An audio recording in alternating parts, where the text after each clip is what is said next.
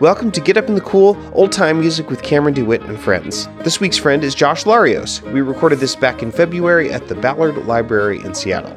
Get Up in the Cool is listener-funded. Shout out to the show's newest Patreon supporter, Cliff. No last name mentioned, or first name, I guess. And either way, thanks so much.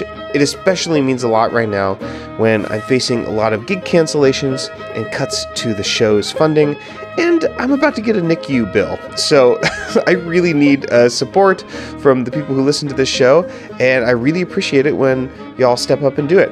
To my other listeners who haven't yet signed up to fund the show, you can follow the link in this episode's show notes on your podcast app to patreon.com/getupinthecool. Find a level you can comfortably sustain, and of course, get some exclusive rewards like full video episodes, a secret bonus track podcast, an MP3 archive of every tune and song ever played on the show, and online banjo workshops. Stick around afterwards and I'll tell you how to keep up with this week's guest, but first here's my interview and jam with Josh Larios. Enjoy.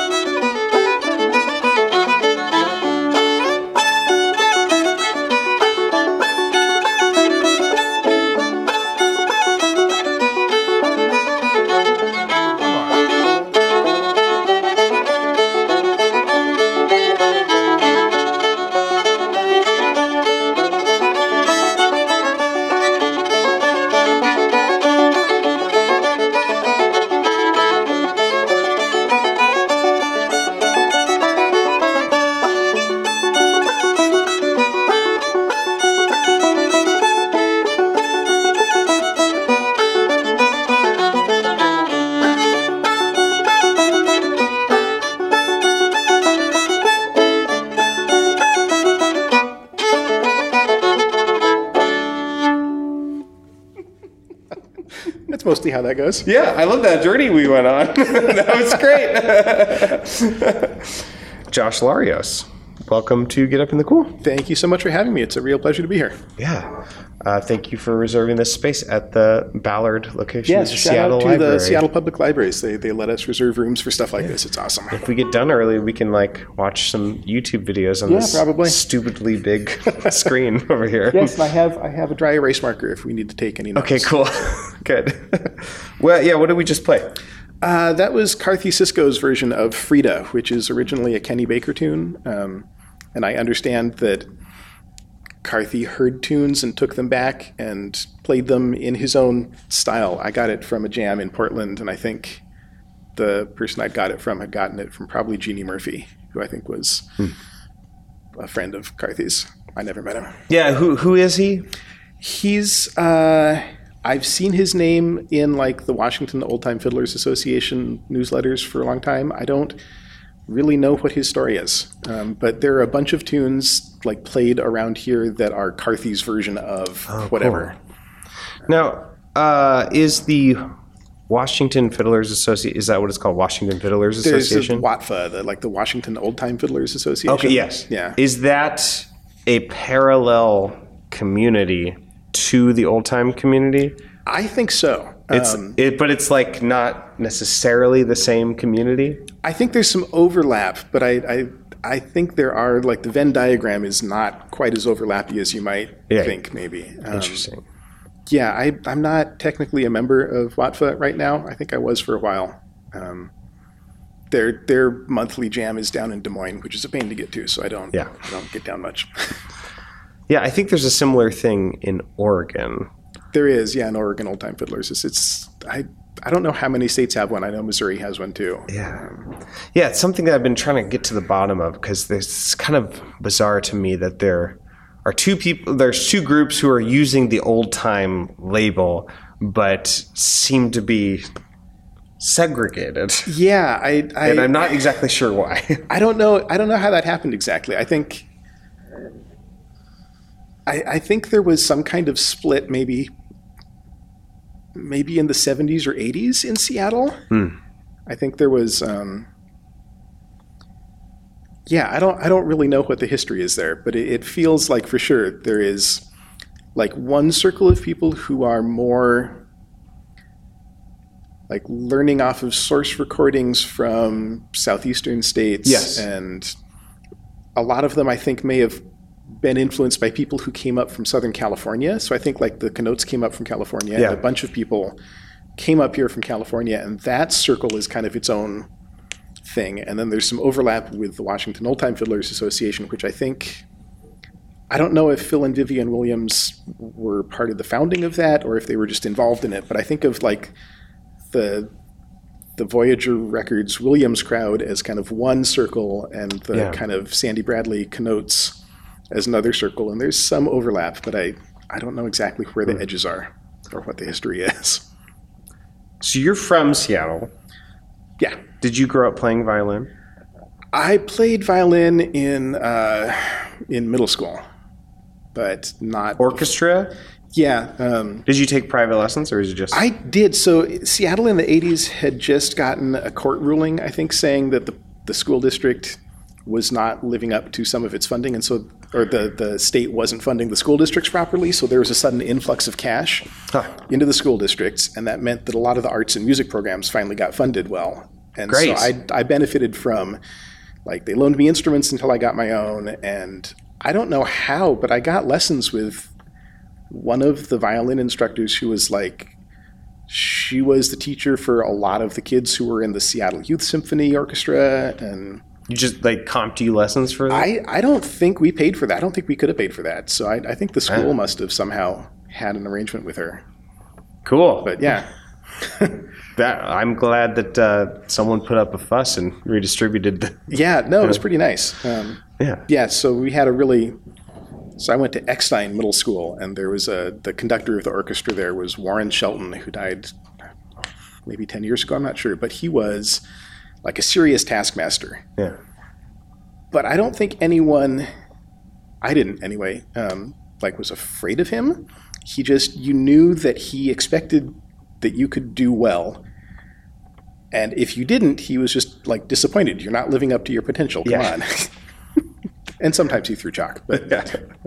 I still have some, like, you know, from the 5 years of music teaching I did at this program in Philly, I still have some moments where I'm just like, oh, was I too rough?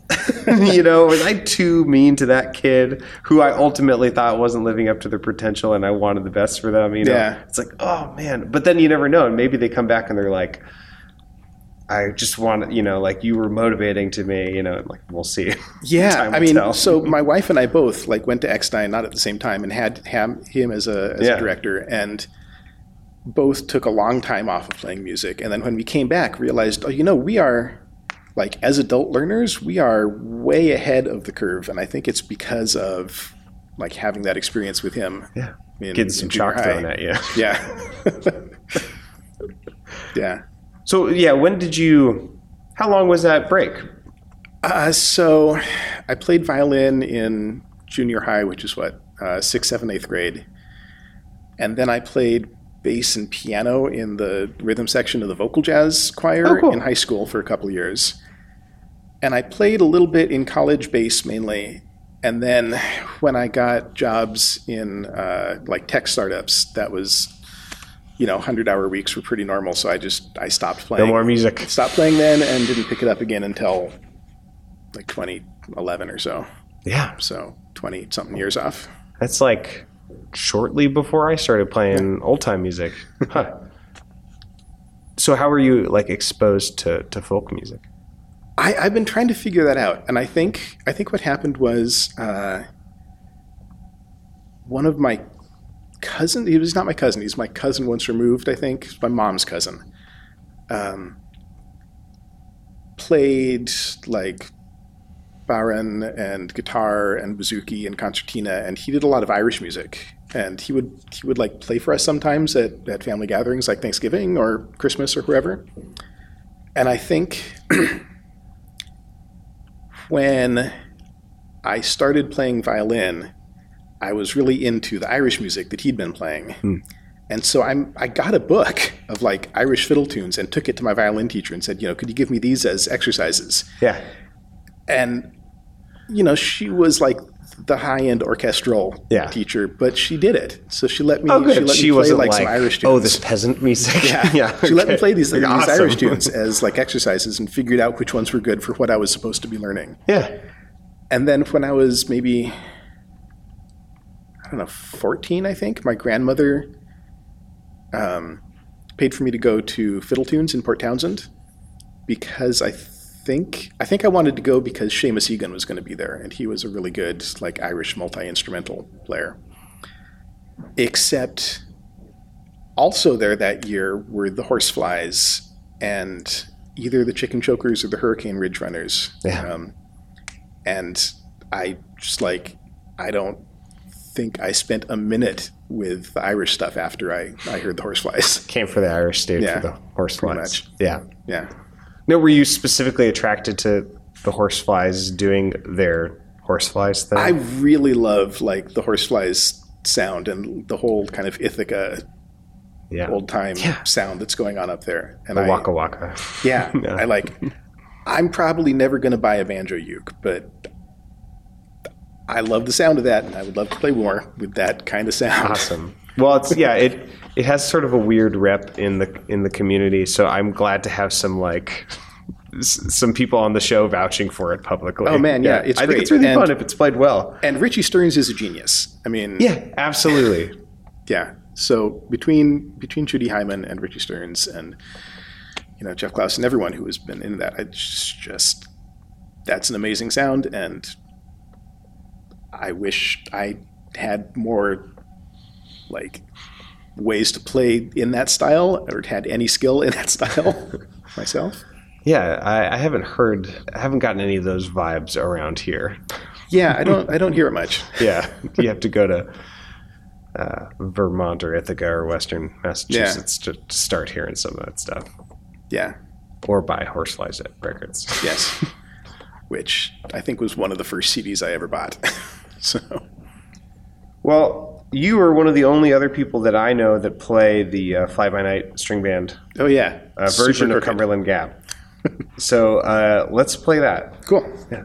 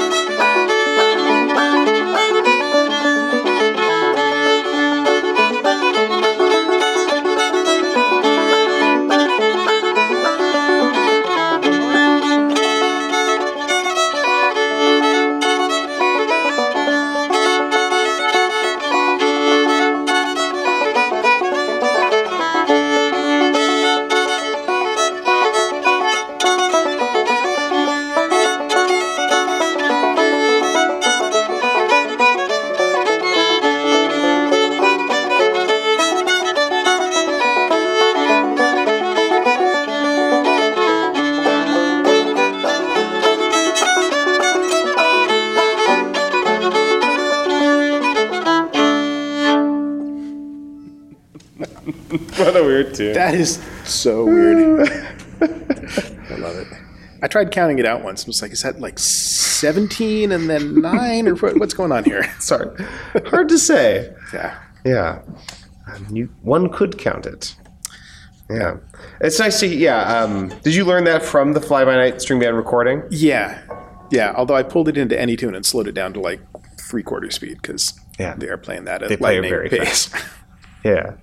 No, it's good to like get back to that original version. I've messed with it so much that I kept the count, but I've messed all the other notes up. But there's some really cool. I've heard you play it and it's like, oh, that's not quite how I play it, but that's a really great version. Yeah. No, it just happened. Yeah. Yeah. Well, let me get to the key of G real quick. Yeah. I will as well. Do you want to do our cross G tunes or our standard G tunes? Let's do standard and then cross. Sounds good. that sounds right. Yeah, let's do that Henry King's Reel. Yes. So where did you hear this tune? I'm pretty sure I heard it at a jam in Portland, and then I went home and looked it up on YouTube. Yeah. And then I got the album from the Tiki Parlor recording that they have. Very good, yeah. Yeah, there's an interesting... Was it like during the gathering? Pretty sure, yeah. Yeah, they have like cool residencies and stuff. For sure. I respect and that. I like how, like, when I go down to the Portland gathering, I will hear like a tune that is really common down there that I've never heard up in Seattle, and then within a month or two, it's all over the place in Seattle too. So it's nice to see it spread like that. And I think this was one benevolent viruses. Yeah. I'm gonna let you start on this one so I can remember some of the notes. Oh yeah. Oh, I will.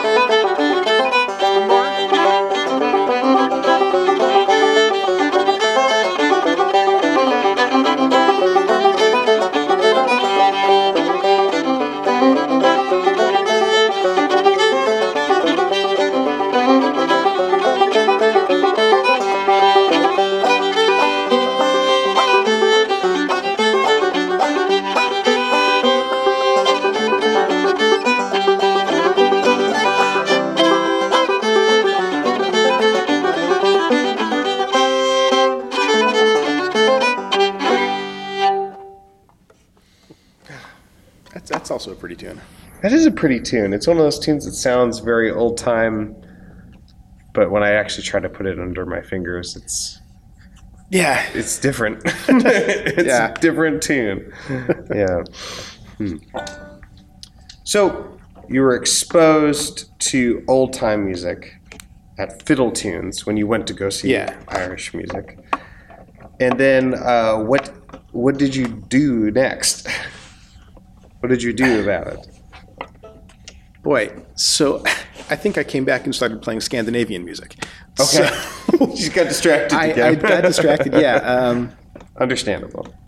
Yeah, how did that work? I think it just, like, I came back and I'd also been exposed to old-time music because of Sandy Bradley's Potluck, which was on the radio for, I don't know how long it was on for, almost 20 years maybe?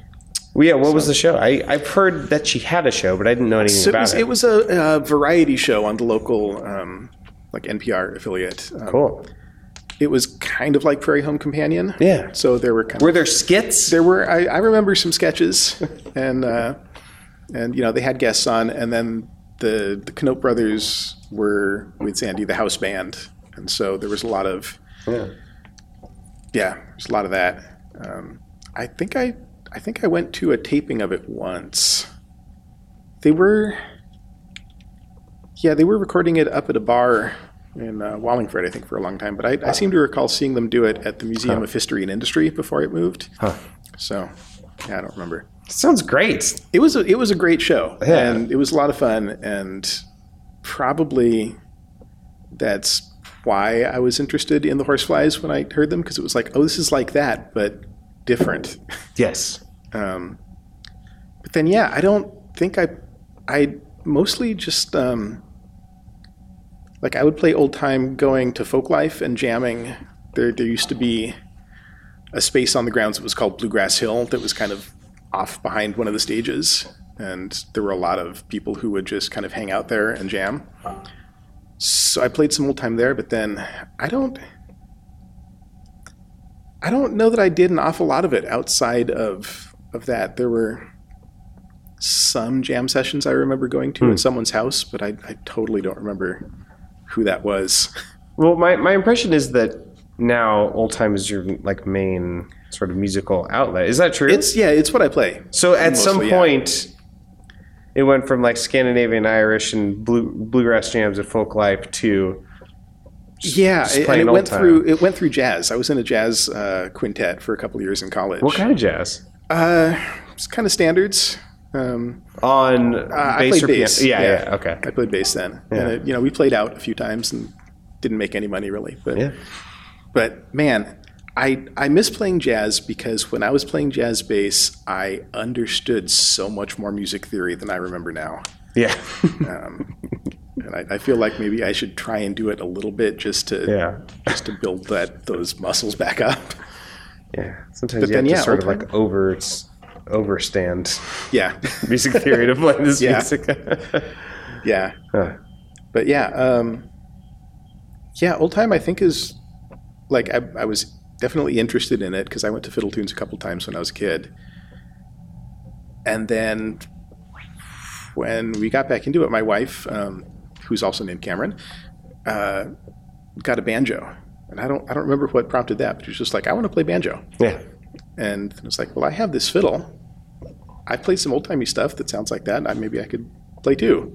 And then she made me go and get she dragged me out to a violin maker shop and actually had me buy a better fiddle than the one I'd been using since junior high, which was, I bought it at Sandy Bradley's auction, and it was cheap, and it was cracked in the back and had been repaired with like epoxy. It was not a great instrument. So you ultimately picked up old time in order to like have a shared hobby with your partner. Pretty much. And then that's great. She kind of blew up her hand and had some kind of bad experiences with the old time community, and so she's not playing much now. But hopefully, maybe later. Yeah. Well, let's try to get some of the old time community to shape up a little bit, and then maybe they'll. It was Fiddle Tunes was not, I think, particularly friendly to a adult beginner banjo player, especially a woman. So, the more and more I play this music, the deeper my love for it grows, and the more aware I am of how my experience is not everyone's experience. Yeah. And it is very much you know, like I tell all of my students, like I feel like most of my students are banjo students. They're women in their 30s, and they're like, I'm going to learn how to play the banjo. And like what I tell them is, if you want to like really take this far, what I did personally is I inserted myself in situations where the people around me were way beyond my level, and I dragged them down by being with them. And I didn't care, and I was like maybe a little sensitive about it, but I did it. And I just, if there's any way that you can just like somehow channel some like male privilege or do a pastiche of it and just do it, and if you can withstand it, then like you'll learn so fast, because like that behavior is... I mean, you really, I think you really do have to play with people who are better than you to like push yourself up. But in the meantime, you know, you're playing with people who are better than you. My joke was that, you know, Cam should have had a crocheted beard. Because she's like, you know, the beard is getting you in a lot of doors here. Right. And that's the other thing I think people don't like. The very few times that people like explained things to me because I was like ruining their jam, it was always just so respectful and boundaried. And I'm like, I wonder if that's everyone's experience, and I wonder to what extent that's because I'm a man, you know. If they're like, I don't know, obviously I'm not seeing it directed at me. I know there were some incidents where like people would explain to her, you know, all this music is dance music in 4/4. It's like, but waltzes and crooked tunes, and there are no dancers here, so can't we just jam a little slower? Just occurred to me, I wanted to make sure when I'm editing this later, is this stuff that Cameron's going to be cool with us talking about? I think she'll be fine as long as I don't like attribute to her opinions that she doesn't have. Okay, cool. Yeah, no, I think she'll be fine. All right, I just wanted to check in. Yes, thank you. Okay, cool. Well, let's play another G tune, another standard G tune. Yes. What was the other one that we had? We're going to do Bound to Have a Little Fun. Oh, good. Yes. Also have not played this on the show in a long time. Yeah. This is another one I got at a jam. I'm pretty sure I got this from Maya Whitmont at a jam at the Folklife Hospitality area. I got it from Rye Burhans. Shout out to Rye. First person I ever recorded for Get Up in the Cool. Who taught me to sing, bound to have a little fun, and now I hear that in my head every time. I will also hear that now. Sorry. Okay, I'm ready when you are.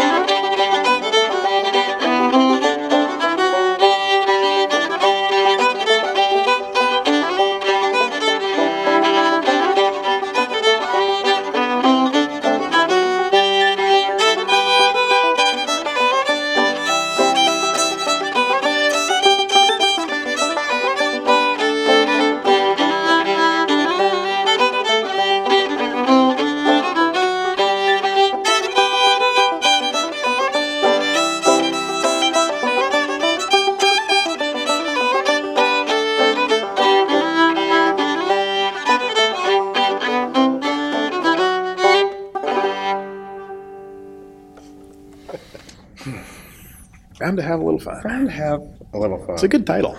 It's the second kinkiest old-time tune behind Leather Britches. Oh, man.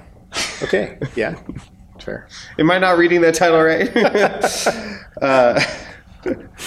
So I met you because I think at some point you reached out to me, and I feel like you would like, there'd be like a question on the show, and like you would answer, and you'd be like, "Hey, I actually know the answer to this." Yeah, thing I think there was a question on Facebook. It's like, like there'd been a question in the show, and I wrote on Facebook. Oh, actually, I think it was this. Yeah, I don't remember what it was now. Yeah, I don't remember either, but like, yeah, and then we like met at the Portland Old Time Gathering a couple of years ago, and yeah, we've primarily been Facebook friends because we don't live in the same place, although closer now, which is nice. But something that I've appreciated in existing in trad music circles on the internet is that you have some very like strong ideas, not just about how our community should be, but specifically how our community should conduct itself and police itself like in digital spaces. I think since you are, you have like technology experience, and you've like bought in, and like like how these things work, and there's a lot of people who don't necessarily know how to behave or how and I've appreciated watching you like try to hold people accountable. Like for instance, if there's like a huge disagreement and that turns into an ugly mess, fight, thread. That never happens. Right. If hypothetically that happens, and like it would just be deleted. Yeah. And then it kept happening, almost as if no one had learned anything, because all the evidence is like, well, of course it's going to happen again, because the person who just joined last week doesn't know the history of the last month when that went totally south last time. Yeah. Yeah. Yeah. I was wondering if you could speak to that at all, if you had any like insight into like, how do we navigate, since so many of us communicate on the internet, it's such a helpful thing potentially, but it's also like really messing us up. Yeah. And I think it's hard, because I think there should be some kind of right to be forgotten, right? Like if you say something egregiously stupid, it's probably going to be out there forever. Right. But it doesn't have to be. Yeah. And also, if you haven't, like if you say something really stupid and you're behind it all the way, then maybe it shouldn't go away. Like, stand by your words until you don't, at which point maybe there would be a nice thing for people to do to let that disappear. Like, I have a blog, which I hardly ever post to, and it's not a thing that happens anymore because Facebook has eaten everything. But there was a comment on one of my posts from someone who really was angry at me for making fun of some kind of fashion T-shirt that I thought was ridiculous. Oh, interesting. Which, okay, sure. And then like a year later, she came back in the comments and said, "Hey, I remember making these comments here. Yeah. And I was in a really bad headspace then. And I'm not really proud of those comments. And would it be okay? Would you delete those if you don't mind?" I was like, "Yeah, sure. Okay. There was something going on. You don't need to own that forever." Yeah. But in some communities, it's really good to know who is making those stupid comments. Yeah. So that you can like interact with them appropriately. Like if someone needs to prepare themselves to deal with a person who is known to be a jerk. Yeah. Or worse, then it's nice to have that trail of them being a jerk. Yeah. It's hard. I don't know what to do exactly there, but I think the way that one Facebook group was handling it, where just things went in the memory hole and then they had exactly the same conversation a few weeks later, was not the way to do it. Yeah. We are talking about Dedicated to Old Time Music. It's like everyone knows who we're talking about, like if you're on the internet. And ultimately their answer to it, which is an answer, is they were saying like we're just straight up deleting those things before they happen. Anything that's potentially inflammatory. Yeah, and that's the thing. It wasn't in the rules. So if you're going to have rules for a group, right, that's cool. Then we know what the ground rules are. We know what to expect from the group. But it was not in the rules, and they just like refused to put it in the rules for a long time. It's like, but if this is something that gets me deleted, tell me about it up front. Yeah, totally. I don't know. I've seen some online communities that do better and worse, and it seems like there's a balance between like really strict moderation or setting ground rules appropriately, right? But then also letting people, make mistakes and either recover for them or dig themselves deeper. Yeah, I'm always surprised when I find out that like people that, to me, seem the way their language is coded on the internet, it seems like they're so malicious and so like their intent is so bad. Yeah. But then, stuff happens. Like I remember there's this one where this man, he was saying some really ugly, nasty things. And I'm not just talking about the lack of civil discourse. He was tacitly sort of, he was like implying threats of violence, and he was like being like really out of line, and it was like sort of allowed to continue for quite a while. And then like a week later, he came back on that group and he said, "I'm really sorry, everyone. I've been going on. I just went on some new medication, and it absolutely like messed with my brain. Oh yeah, And he did continue, throughout like the following months to post some things that I thought were very like insensitive, but he like there was clearly a line that like he went there when he was under the influence of like, and it got way worse. And it's like I have to like remember that when I'm watching like these things unfold, that some people someone important to them just died. Some people like have like going through PTSD. Or like there's so many like factors, and I'm glad I'm not like, I moderate the Get Up in the Cool group, but there's not really, I just post my stuff on there. And then some guy named Stephen Arms posted random videos on there, and that's it. I've noticed those. Like, okay, cool. That's cool. Well, yeah, why not? Shout out to Stephen Arms. It's hard to know, like, at what point. Like, I think the default should be maybe have compassion and understanding that people may be going through things you don't understand. But at some point, that doesn't cut it anymore. At some point, you just have to like acknowledge this person is toxic, and either we need to get rid of them or we need to go do something else or something. I don't know. It's hard to say where that line is. Well, it's nice to have this conversation in person. Because it's hard to get nuance in text. And I think there are people out there who think that. I am excited to bully people who aren't being politically sensitive. And it's like, no, I don't want to bully anybody. I hate conflict. I see that there's an old time shitposting group. Yes. And I haven't joined it, and I'm probably not going to, because I really feel like a lot of, I don't know, it feels like some of the way online conversations go has tracked with the rise of shitposting being a thing. Like it normalizes some kinds of behavior that spill over outside of those contexts, and I don't know what to think about that. I'm in it. I've been in it since it started.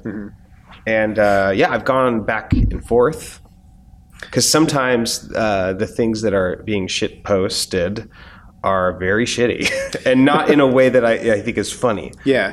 And sometimes in a way that, and then other times, some of the just like funniest, like lighthearted, like sometimes even sweet things happen in that group, and then other times, me knowing that I have a place where I'm allowed to be mean, which I have almost no places where I'm allowed to be mean in my life. You know, I'm like a husband and a father and like, you know, a member of this community in a public setting. And it's like, and then all of a sudden there's this group where like, there are boundaries and there's moderation, but I have like this kind of outlet to just be like, to say the things that I want to say. Yeah. It's so cathartic. And like part of that makes me a little bit more lenient with other people who I feel like are maybe abusing that. But there's some sort of, by calling it a shitposting group, there's been some sort of like, there is safety in this space. Right. That's interesting. Because I think that sounds a lot different from things I see on like Twitter with shitposting accounts. Right. Where there is not that kind of boundary, I think, where it happens in this group and maybe it doesn't leak out as much. Right. I don't know. I don't know what to think about that. I don't know what to think about it. I mean, I'm not committed to it. I'm like, there's been times where I'm like, I might be out. Yeah. It's not like it's a new thing either. I mean, like in the 90s on Usenet, there were groups that definitely could have been described as shitposting groups. Yeah. So it's not anything new. It just seems like it's a lot more, it's just bigger. Right. I guess. I don't know. And so many of us actually do have to see each other in person. Yeah. A couple times a year. Yeah. So like, the people keep talking in that group. What's going to happen when we all have to see each other next? Yeah. That's got to be interesting. Yeah. Well, a conditional recommendation. No, I'm not going to even do that. I'll say it's been important for me, but I understand when my friends opt out. Should we play some... Are we to the cross ones yet? What did we play? We did Bound to Have a Little Fun. Oh, yeah. Yeah, great. Let me tune it up a bit. Or down, I guess. Yeah. Yeah, I heard they were playing Cross right now. I should do that more often. I feel like Cross G... I've played Cross G jams everywhere, but... It's a thing in the Pacific Northwest. Like I've played way more Cross G than I have Cross A. Interesting. Especially in Washington State. Huh. I wonder if it's the rain. I wonder if it makes fiddles Maybe sound harsher, it's the rain. harsher in the high registers. I don't know. I feel like this one at least sounds better in G than A. To get to have all the benefits of playing A tunes without the super intense energy of it. Yeah. Well, which one do you want to do next? Do you want to end with Sweet Nell or do you want to end with Pretty Little Shoes? Let's end with Pretty Little Shoes. Great. Let's do Sweet Nell. Sweet Nell it is. Sweet Nell, yeah. I've forgotten the names of the composers, but it's a recent composition. Yes. I recently met this man, but I also forgot his name. I apologize. Yeah, likewise. I knew it in the car on the way over. Yeah. It's kind of a compliment. It means your tune has been incorporated into the folk thing, and now you have a tune that doesn't... It has a life of its own. Yep. But also, sorry, I forgot your name. I can't credit you. Let's just start. Yeah, I'll just start this one off.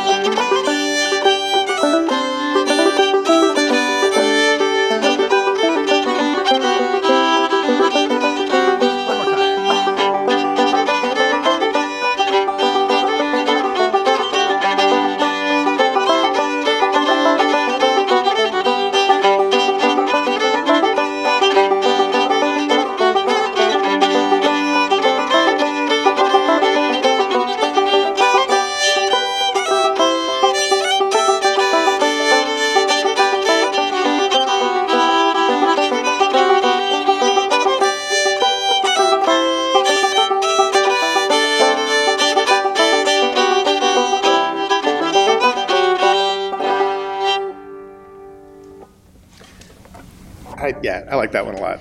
I want to meet this Nell. If this was, It's Paul Newman's daughter. this is It's named after Nell Newman, who is on the package of like Newman cookies and Newman treats that they would eat at jams. Numinos. Yeah, like Numinos. And then specifically, those are the jam treats. Yeah. And so, interesting. I looked this up a couple weeks Sweet, ago. because it's cookies. Yeah. Thick Newmans. Yeah, like Fig Newman's, Numinos. And then she's on the package, and so they wrote a tune for her. Oh, sweet Nell. Wow. That tune all of a sudden got way closer to home.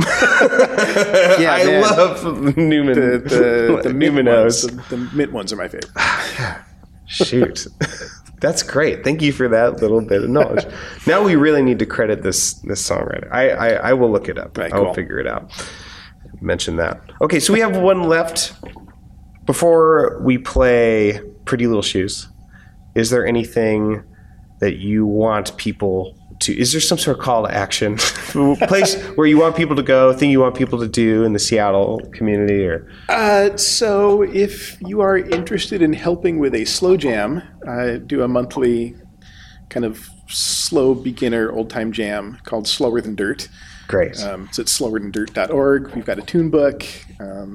We meet at the libraries, and I've been doing it myself for the last couple of years. And if there's any like banjo or guitar players who would like to maybe help, that would be awesome. Oh, cool. And if not, that's cool too. Yeah. To just sort of have like a seed in the Yeah, other basically. instruments to help. Because I don't know how to, like, my guitar is terrible and I don't play banjo at all. And it's like, I don't actually know what's difficult for a beginning banjo player. Sure. Cool. That Yeah. that sounds like a Yeah, and I've been hoping to maybe, I love doing it. It's a lot of fun, but it would be nice to maybe pass the torch to someone else and do a mid-speed jam, because I've been hoping that like the slow jam people will graduate up slightly to a middle faster jam. than dirt. But I don't know if there is like a somewhat faster jam going on in Seattle Yeah, interesting. right now. There was for a while, and I think it's on hiatus. So Cool. yeah. All right. Well, yeah. How should people get in contact with you? There's a contact form at slowerthandirt.org, or Perfect. there's a Slower Than Dirt Facebook page. Yeah. You can contact me through that. Thanks for doing this. Hey, thanks so much for asking me on. It's a real pleasure. Yeah, good to hang. I like playing with you. Yeah, yeah. On or off mic, anytime. Well, yeah. Where's this Pretty Little Shoes from? Like I'd heard it around at jams, but it didn't really grab me. I think there's a YouTube video of Raina Geller playing it that's really nice. That I learned it once That'll and do I it. totally forgot about it. But then on the Floyd radio show, Yeah. Jake Blunt was on it, and he had Jeff and Judy from the Horseflies on as guests, and they played this. Oh, cool. It's like, okay, that is an awesome tune. I really need to learn that. Right on. So this is like mostly I got this most recently from Judy Hyman. Yeah. Shout out on to a Judy. podcast.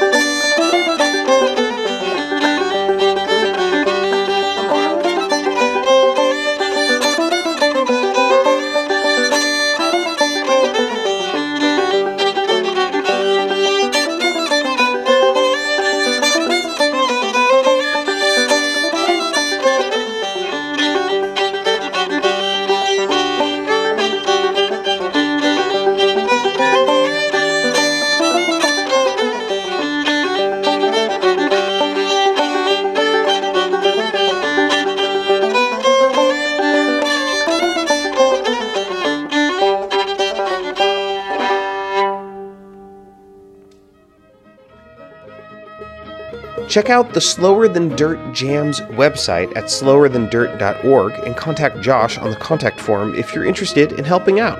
You can support Get Up in the Cool at patreon.com/getupinthecool, and you can buy Get Up in the Cool merch by following the link in this episode's show notes.